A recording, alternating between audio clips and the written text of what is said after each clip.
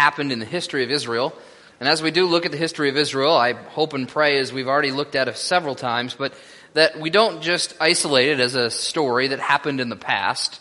Although, yes, these are narratives that really happened. This is true history that we're looking at here in the book of Judges and what we already looked at in the book of Joshua. But I hope we can always remember that God does not put His word here for no reason. That as we look at Judges, that we can look at ourselves and see how He relates to His people. We are His people if we know Him as our Savior, and therefore God does not change. We're told that He is the same forever. And so therefore, if He doesn't change, then even how He worked and how He talked to Israel can give us some insight into how He works with His people today, and how He feels and how He does what He does. And so this is, again, as we look at the book of Judges, just like with Joshua, all about God, not about specific people, not about even specific history, but mostly about who God is and what He does. And that's what we can worship Him for. And so we come to Judges, and I've told you before, Judges is not an easy read in the sense of there are a lot of hard things for us to understand. There's a lot of just heart-wrenching things that happen in this book, and yet God gave it to us for a reason. And so this morning we continue to look at Judges.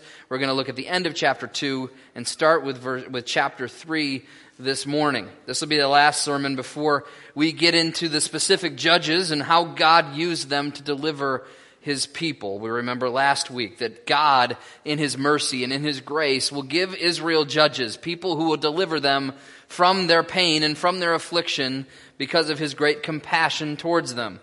But a little bit of review, and then we'll get into what we're going to talk about today. If you remember the book of Joshua, we got to keep that in our rearview mirror.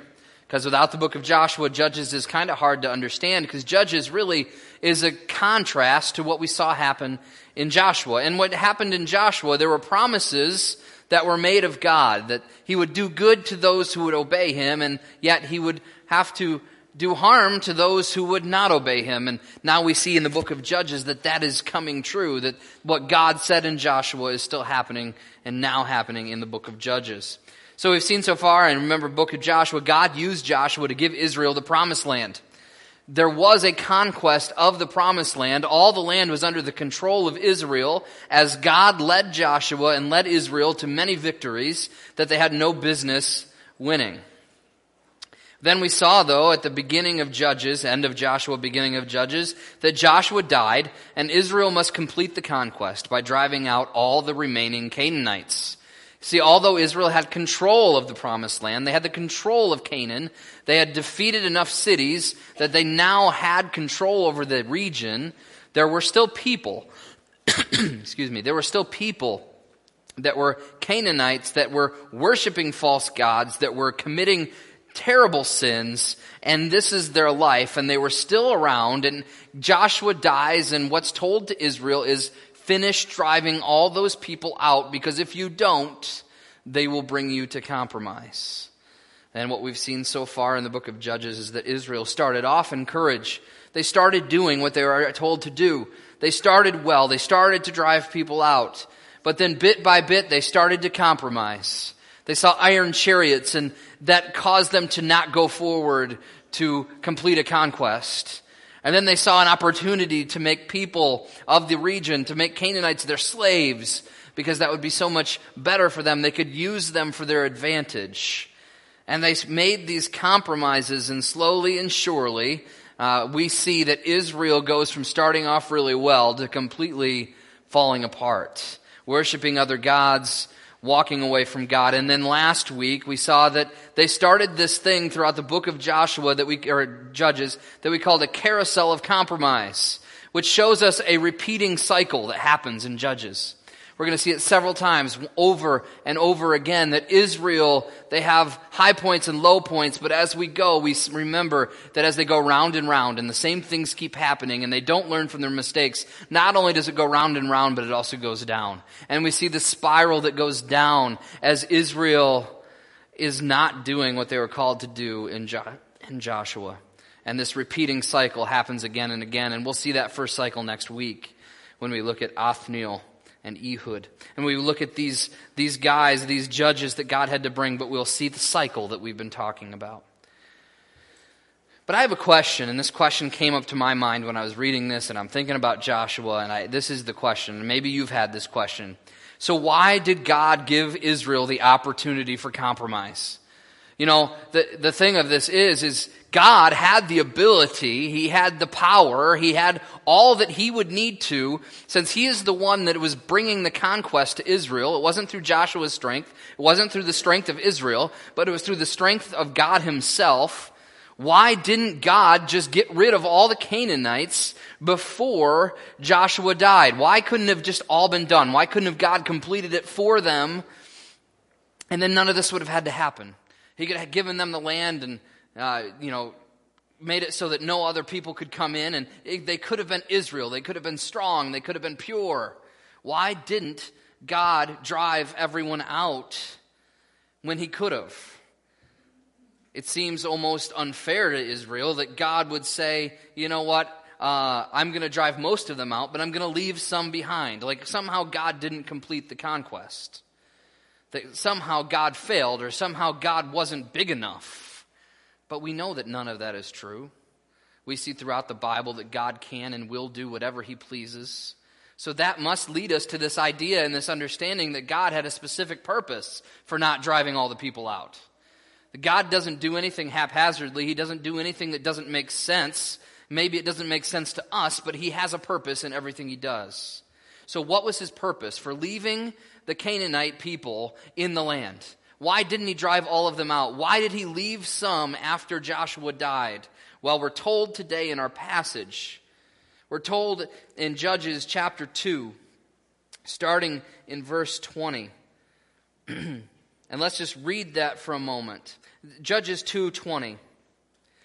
So the anger of the Lord was kindled against Israel, once again because of the cycles that they continue to go through. And He said, because this people have transgressed my covenant, broken their promise, that I have commanded their fathers and have not obeyed my voice, I will no longer drive out before them any of the nations that Joshua left when he died.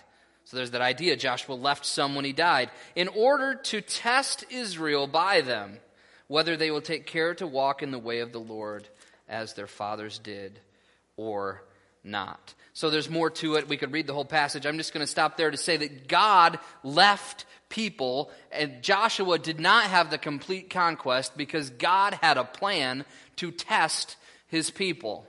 Today we're going to see what that test was, how Israel responded, what God's purpose for this test was, how God has been a God of testing from the very beginning and all through history, and then finally how God still tests us today. And as we look at those things, I hope it reminds us as we see that God is a God of purpose.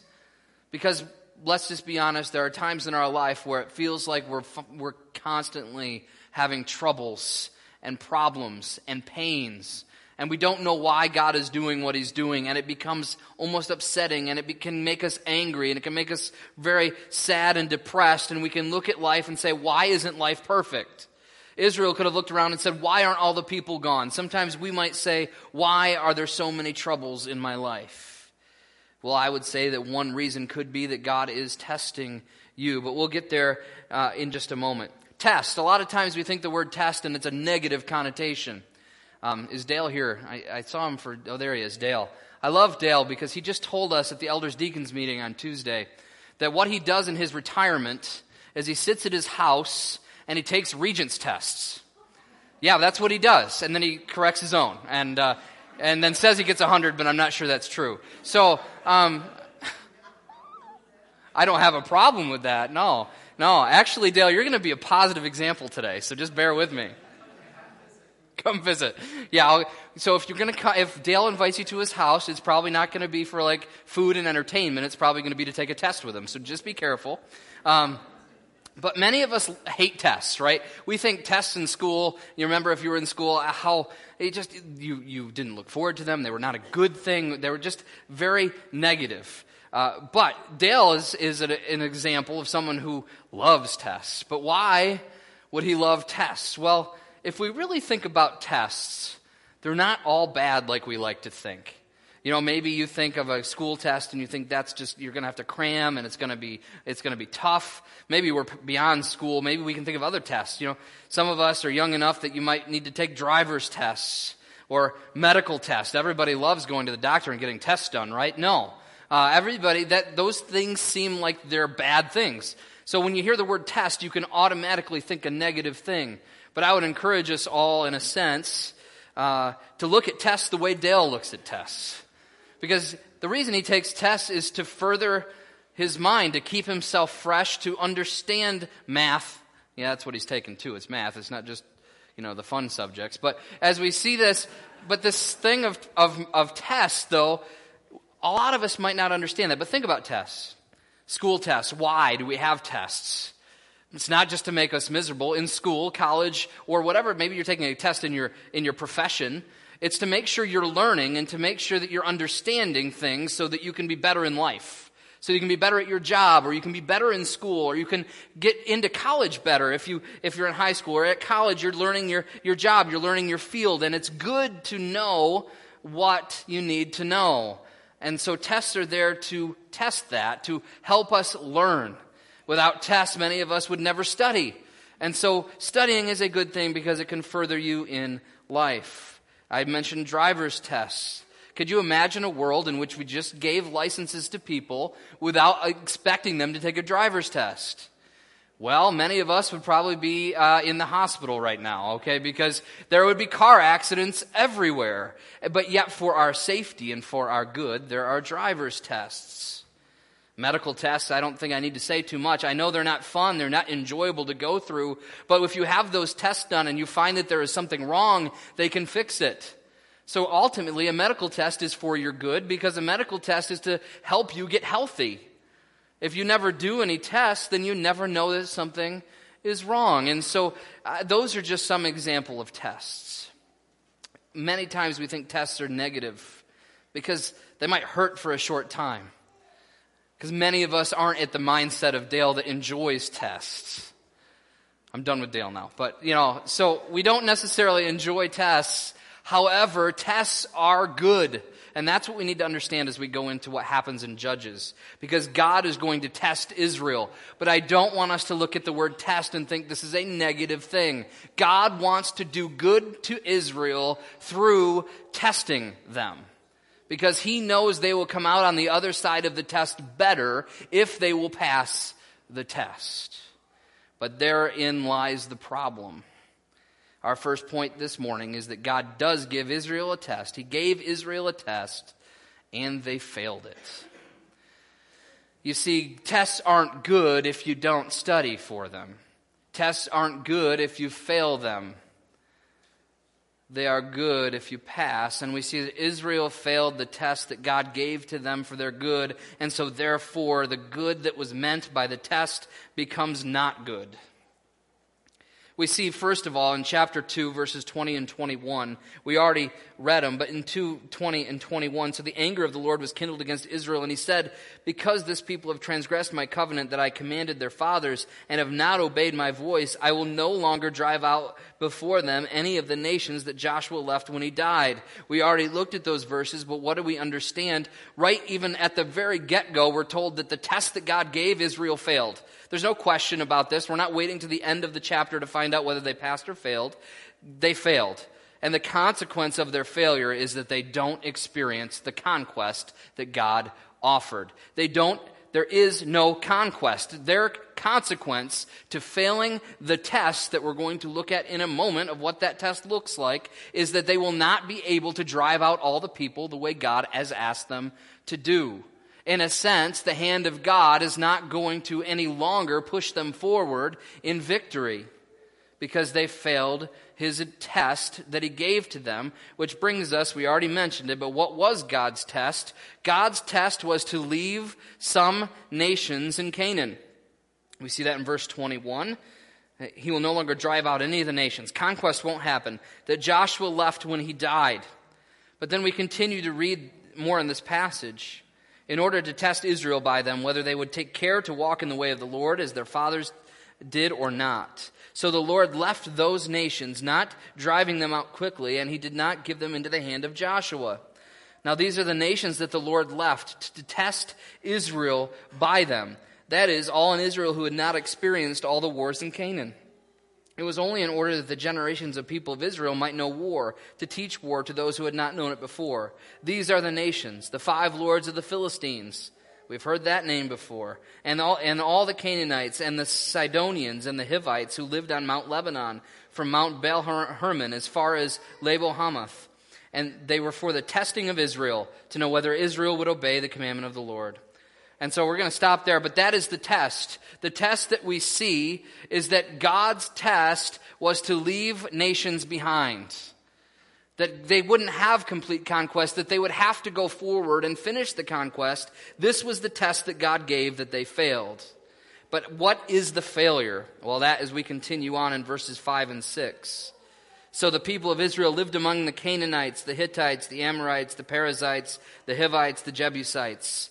And their daughters they took to themselves for wives, and their own daughters they gave to their sons, and they served their gods. God gives a test by leaving nations and their sinful practices and their false gods in Israel, in Canaan. He leaves them behind, and Israel fails, and they don't receive the conquest that he promised because their failure comes through intermingling with and idolatry.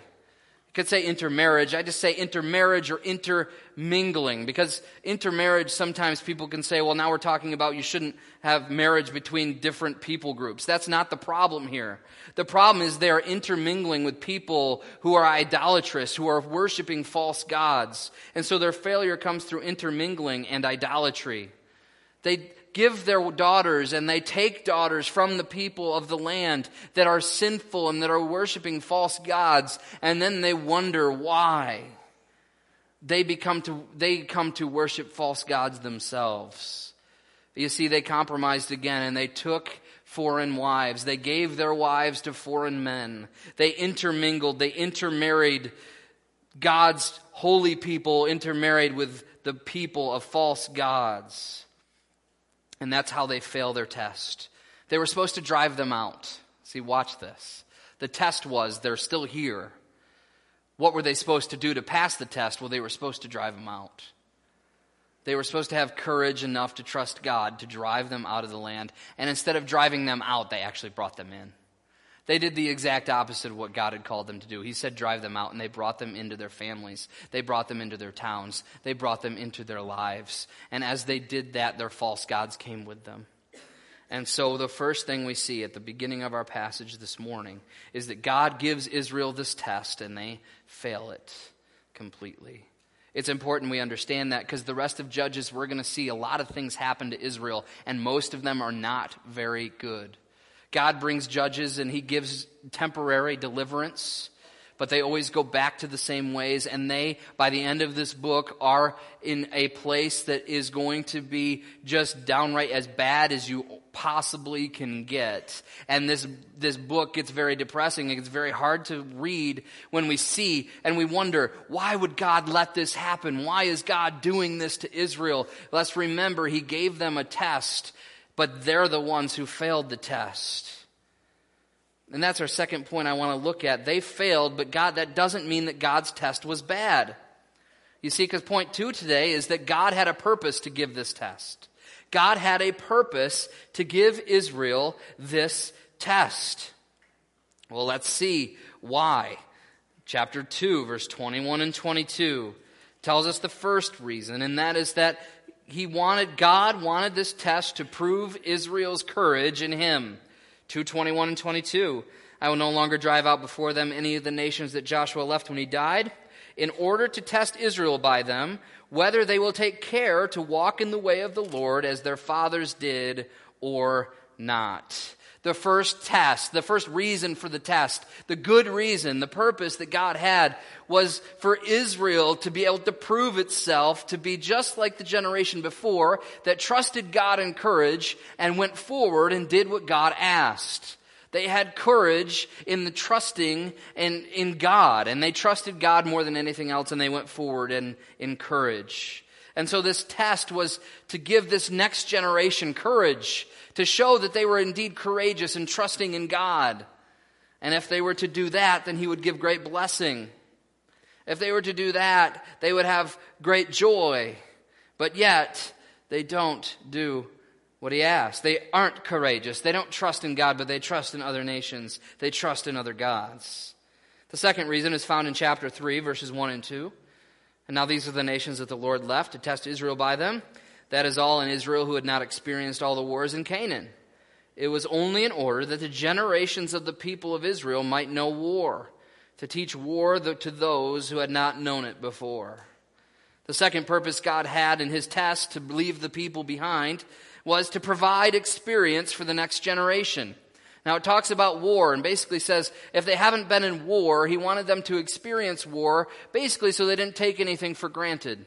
If everything had been defeated and there had been a complete conquest and there was complete peace and no war, there would arise a generation that wouldn't understand struggle. They wouldn't understand what it means to have to fight for God's glory, to fight for what God has given them. But I would say it goes even deeper than that.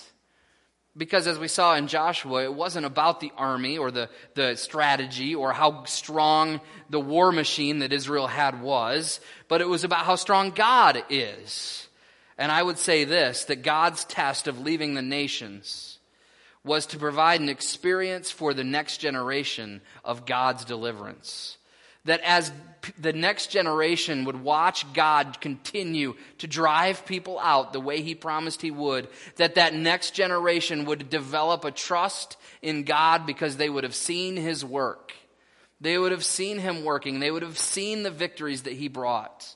And that could give them great faith, and it would continue them in the way of following after their fathers because they would know God experientially. As we talked about last week, they may have known God in their mind, but they quit at some point, which is the beginning of our cycle. They quit at some point remembering how powerful and how great and how sovereign God is, and they abandoned that. So God wanted them to have experience his deliverance. But because they were too afraid, they never had the opportunity to experience what God wanted them to experience, and they failed the test. Finally, in chapter 3, verse 4, talking about all the nations that God left, in verse 4 it says, "They were for the testing of Israel, to know whether Israel would obey the commandments of the Lord, which he commanded their fathers by the hands of Moses." So we see here that the final reason for testing is to see if they would obey. To see if Israel would obey his word. To see, because it's this question always is posed, like, why would God have even given the option for Adam and Eve to sin? You can go back there. Or why did God leave the people that were sinful around Israel? Why did he give Israel the opportunity to sin? Well, it's a test. He wants to see if they will obey him over other things. He doesn't want robots that will just blankly and mindlessly follow him, but he wants people who are truly committed to obeying him even in hard times. And so God gives a test to Israel to see if they would obey. So he gives them a test to see if they would have courage, to give them experience so that they would trust in him more, and to see if they would truly obey him above all. And all of these things would have ended in good for Israel. If they would have had courage, they could have taken the land. If they would have had more experience, they would have trusted in God more. If they had obeyed his word, they would have had the blessings that were promised to them, and yet they don't do any of these things. Instead of courage, they live in fear. Instead of getting experience, they just are lazy. And instead of obeying God's word, they follow other gods. Israel fails the test that God has given them. But keep in mind, it's their failure that causes the rest of the consequences that we see through the book of Judges. Not God's failure, but theirs. Real quick, and I as we think about testing, you think, well, this is interesting that God would do this to Israel. If this was a one-time moment, it would be interesting to look at and say, why would God choose this one moment in history to test his people? But that's not true. Actually, let's just take a moment, and I want to look at the history even before Judges. We'll just talk about before Judges. 3 specific times that we've already seen God test his people. That a good test was given. And honestly, the other ones that I've seen that we're going to look at actually end up where the people pass the test. And we see that good did come from tests that are passed. So we're going to see that God has a history of testing his people. In Genesis chapter 22, 1 through 24, and we won't read the whole passage, but in Genesis chapter 22, It's the well-known story, and if you don't know the story, I'll explain it quickly, but it's Abraham and Isaac. Abraham was the one that God called to start Israel. He called them out of his native land to follow him, and he promised him land in Canaan. He promised him descendants. He promised him a blessing. And Abraham has promised all of these things, and one of the things he's promised is you will have descendants. And then if you know the story, Abraham waits like 100 years, give or take some time, but he waits that long before he finally is able to have his firstborn son. There's a lot of other things that happen where he actually has other women have a child for him, and it gets weird there. But in the end, Abraham finally comes to the point where he trusts God. God gives him that son that he needs to have descendants that are his blood descendants. And then God comes to him and says, hey, Abraham, I know I just gave you Isaac. You know, you think this is the future, but I've decided I want you to sacrifice Isaac to me. To literally take him up a mountain and slaughter him as an example of your devotion to me. So Abraham does the unthinkable. And he actually leads his son up to the mountain, has his own son carry the wood. They go up to the mountain. He gets ready. He's to the point where he's got the knife ready to go. The knife is ready to kill his very own son because that's what God has asked him to do. Obedience to God was Abraham's ultimate motivation at this point. He had faith in God that God was going to do something through this experience, and he was faithful and obedient, and God stopped him. And of course, God doesn't want child sacrifice. God stops him, provides a ram. He's able to use that as the sacrifice instead. But out of that test, and we're specifically told in Genesis 22, it says God tested Abraham. That test was, Abraham, will you follow me? Will you obey? Even if I ask you to give the thing that is most precious to you. And Abraham did. He was willing to do it. And we're told at the end of Genesis chapter 22, because of Abraham's faith that was strengthened, his faith that was seen and strengthened through this experience, that Abraham's descendants would receive eternal blessing. Eternal blessing and eternal joy. That would ultimately be fulfilled in the person of Jesus Christ. But the idea here is that because Abraham was willing to take the test and he passed the test, God gave great blessing and joy to Abraham. The next one we could look at, and there's question about which timeline comes first, whether Job was before Abraham or Abraham before Job, but it's Job. The whole book of Job is about testing. Now we're not going to go through the whole book. Obviously, we don't have time to read all that. But I do want to read one quick verse from the book of Job. From the book of Job, we see this verse that Job understands why he's going through what he's going through in chapter 23. Real quick, if you don't know the story of Job, Job has everything you could possibly want and more. He's got family, he's got wealth, he's got everything in this world you could ask for. Satan comes before God and says, let me take it all from him so that he'll curse you. And God says, go ahead. And Satan does that. And actually, go back just one more thing. Actually, God, first of all, says to Satan and says, have you considered Job? See, actually, God points out Job to Satan. He says, look at Job. He's following me. And look at him. And then Satan says, well, let me test him. And God says, all right, go ahead. And he takes everything he has, his family, his health, his wealth, everything. He even brings his friends and his wife to a point where all they can do is tell him that he's wrong. And Job never curses God. He has questions. In a sense, he complains too much, and God kind of chastises him for that. But he never cursed God. He never blamed God in the sense of saying, God, you are doing this, and this is unjust. And in the book of Job, we see this story of Job as he finally, at the end, sees the sovereignty of God. And God says, I am good and I am sovereign even in suffering, and I will receive glory through everything. But Job 23, verse 10.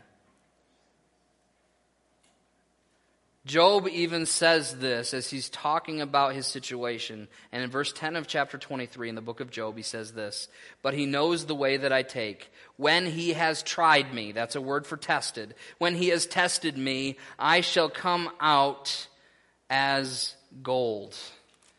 Job understood that no matter what happened, that after that test, that God would do good for him, would be good to him, and receive glory through what he did to and through Job.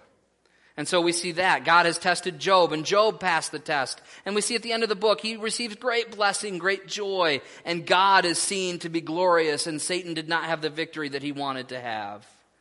And then finally, most recently, before the book of Judges, we see Israel in the wilderness was a test. Deuteronomy chapter 8, we will turn back there because it's only one couple books behind. But Deuteronomy chapter 8, I'm not going to read the whole passage again. But in Deuteronomy chapter 8, God is telling Israel why he did what he did when he sent them out to the wilderness.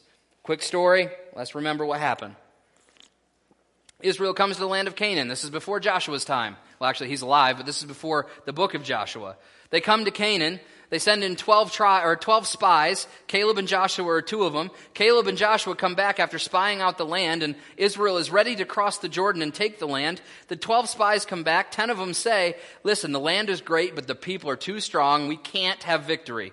We shouldn't go in because we'll just get slaughtered. Caleb and Joshua, being faithful and having courage in God, say, no, actually, yes, the land is great, and the people are big, and the people are strong. But our God is bigger, and our God is stronger. And they said, we can take this land, but all of Israel rebels against them and even tries to kill them. They are so upset. And then they decide, no, we're not going to go in the promised land. And if you know what happens next, God sends Israel into the wilderness to wander around for 40 years, while all of the generation that said no to God died. But you got to understand that older generation, that the generation of adults that die in the 40 years in the wilderness, there was a younger generation that was there too. There was a younger generation that was watching what happened. They watched their parents say no to go into the land. They watched everything as they traveled around the wilderness. They watched as God gave them manna to eat and water to drink, that their clothes never wore out and their shoes never wore out. They were able for 40 years to experience blessing even in the midst of God's curse of wandering. And we read in Deuteronomy chapter 8, verse 16. And we're being told about who God is, and this is who it's talking about. It says, who fed you in the wilderness with manna that your fathers did not know, that he might humble you and test you, but then watch this, to do you good in the land, or in the end. God did what he did in the wilderness to humble and test the new generation to do good to them in the end. That new generation is the generation that comes to the Jordan River with Joshua as their leader, crosses the Jordan River, takes the land that God has given to them through his strength because they passed the test. They remembered what God had done, and we see that they learned to trust in God completely. They grew in their faith. All these things, by the way, were not good things. Having to take the life of your son, of course, is not a good thing. All the things that Job had to experience were not good in the sense that they felt good. And Israel in the wilderness, it was not fun or good or feeling good for them to be wandering around the wilderness for 40 years. But all bad things happen for a good reason when God is the one who is in charge, which he is. And so God has a history of testing his people. So it shouldn't surprise us when we get to Joshua and Judges, and we see in Judges where they're experiencing this test that they are failing. Whereas in the past, we've seen God's people pass these tests. Now Israel fails it miserably. But there was good that was offered. There was good that was there. They gave it up because they failed, because they wanted to walk away from God and walk towards other gods. So how does this all affect us today? Well, that's our last point today. God still tests his people now. God still tests his people now. There's no question to that. The New Testament tells us very clearly, very plainly, that we are going to experience testing and trials and troubles. I'm going to go to 1 Peter 1, 6 and 7. 1 Peter 1, 6 and 7, and we see this. In this you rejoice, though now for a little while, if necessary, you have been grieved by various trials. That's that idea of testing. So that the tested genuineness of your faith, more precious than gold that perishes, though it is tested by fire, may be found to result in praise and glory and honor at the revelation of Jesus Christ. These verses, we see three things, and I'm going to give you three other verses that talk about each of these things. But in this verse, in verses 6 and 7 of 1 Peter 1, we see that there are going to be trials. And what are the trials for? Well, 6 and 7 tell us pretty clearly. It says, first of all, in verse 7, you have the tested genuineness of your faith. See, God tests us for our faith, to grow our faith, for growth. And so the first thing we actually see, and is actually the second, it doesn't matter what order you go in here on point 4, but the first thing we see in 1 Peter 1 is that God tests us for our growth. And that's actually the second bullet point on your notes. But God tests us for our growth in the second bullet point. But then it goes on and it says that he tests us to test the genuineness of our faith, more precious than gold that perishes, though it is tested by fire, may be found to result in praise and glory and honor at the revelation of Jesus Christ. I missed the first bullet point. Actually, the first bullet point is God tests us for our joy. Let's actually go back for a second. Verse 6, in this you rejoice, though now for a little while, if necessary, you have been grieved by various trials. The first thing we see that God tests his people now, he tests us for our joy. He wants to give us joy. Not happiness that fades away like the world offers, but true joy and contentment in him. And that's where we start in verse 6, and I'm sorry I got ahead of myself, but in verse 6, in this you rejoice. The trials that you experience, the tested genuineness of your faith, all of these things, it's to make you rejoice. James 1:2. Many of you know this. James 1:2, and keep your finger there after we look at this. It's one book back, James 1, chapter 2, verse 1. It says, count it all joy, my brothers, when you meet trials of various kinds. For you know that what? The testing of your faith produces steadfastness. And actually one more verse, and let steadfastness have its full effect, that you may be perfect and complete, lacking in nothing. So we see our first 2 points. James 1:2 tells us that God does test us for our joy. He agrees with 1 Peter. The other thing is God tests us for our growth, point number 2. In verses 3 and 4, we see that here in James. The testing of our faith produces steadfastness. And steadfastness has its full effect that you may be mature and complete, lacking in nothing, perfect and complete, mature, lacking in nothing. That we can be complete in Christ through testing. See, this is a good thing. God tests us so he'll give us joy. God tests us for our growth. And finally, at the end of 1 Peter, this passage, at the end of verse 7, it says, all of this happens may be found to result in praise and glory and honor at the revelation of Jesus Christ. Ultimately, God tests us for his glory.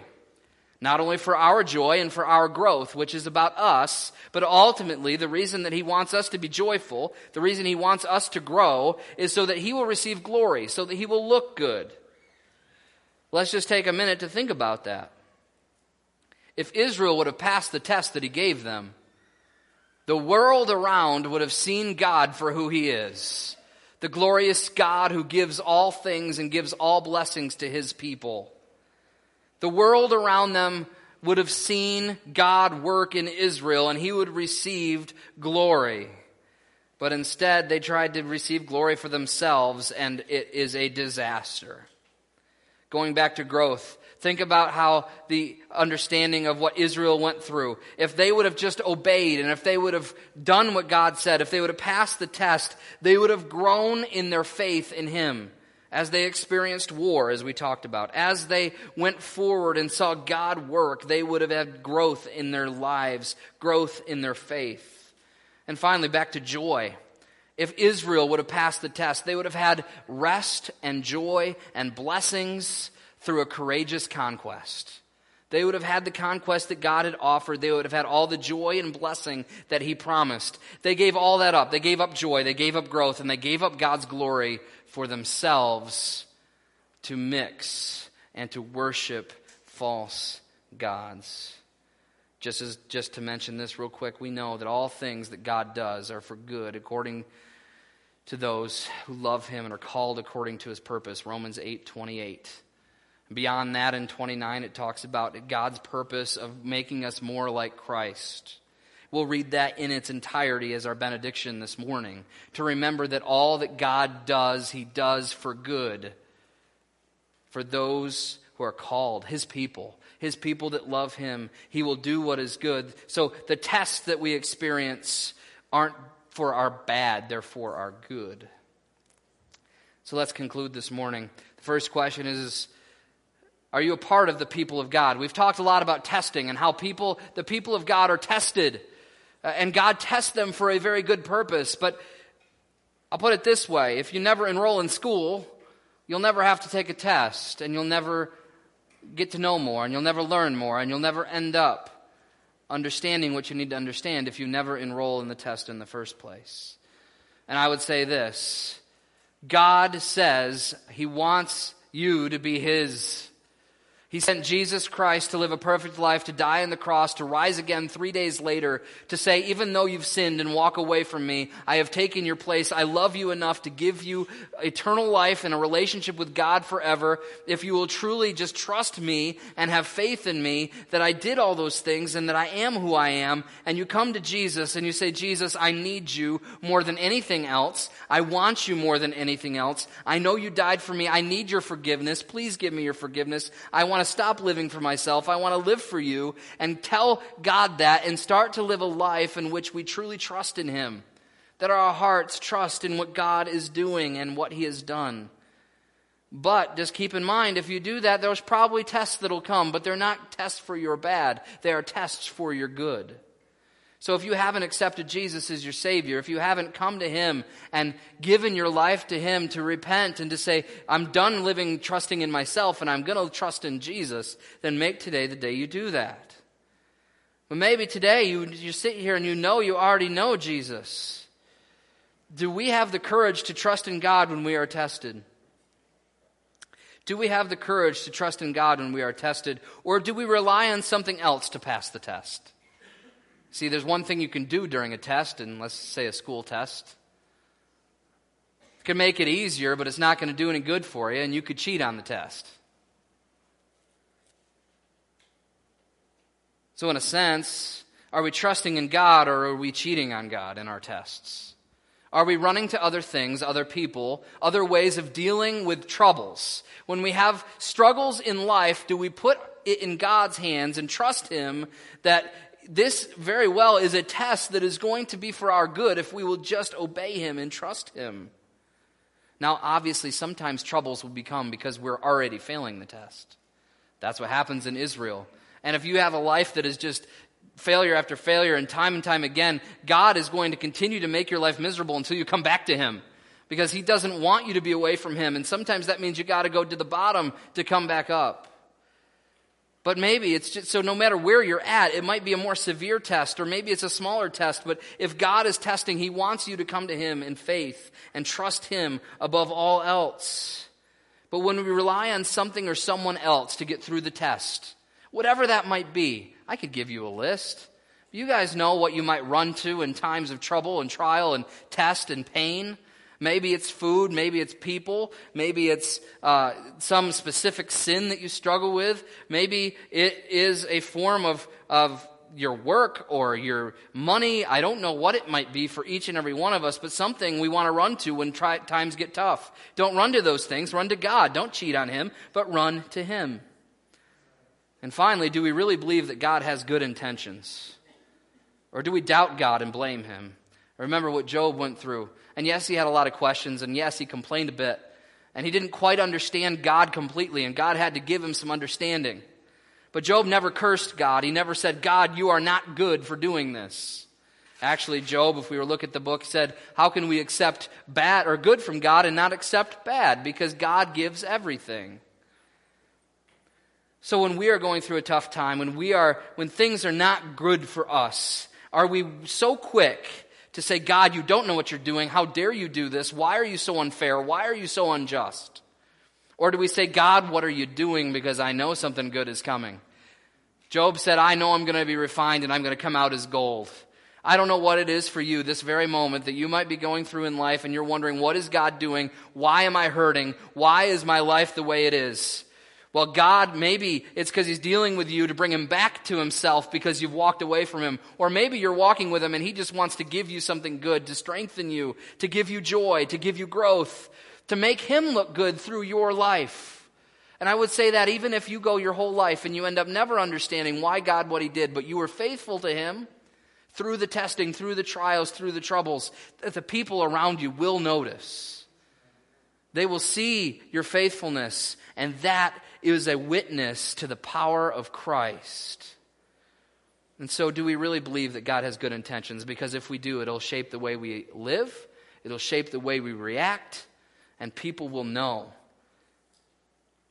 So the question today as we look at Israel is they failed a test. Are we going to pass the test, or are we going to fail it? And I think each and every one of us has our own tests that we face.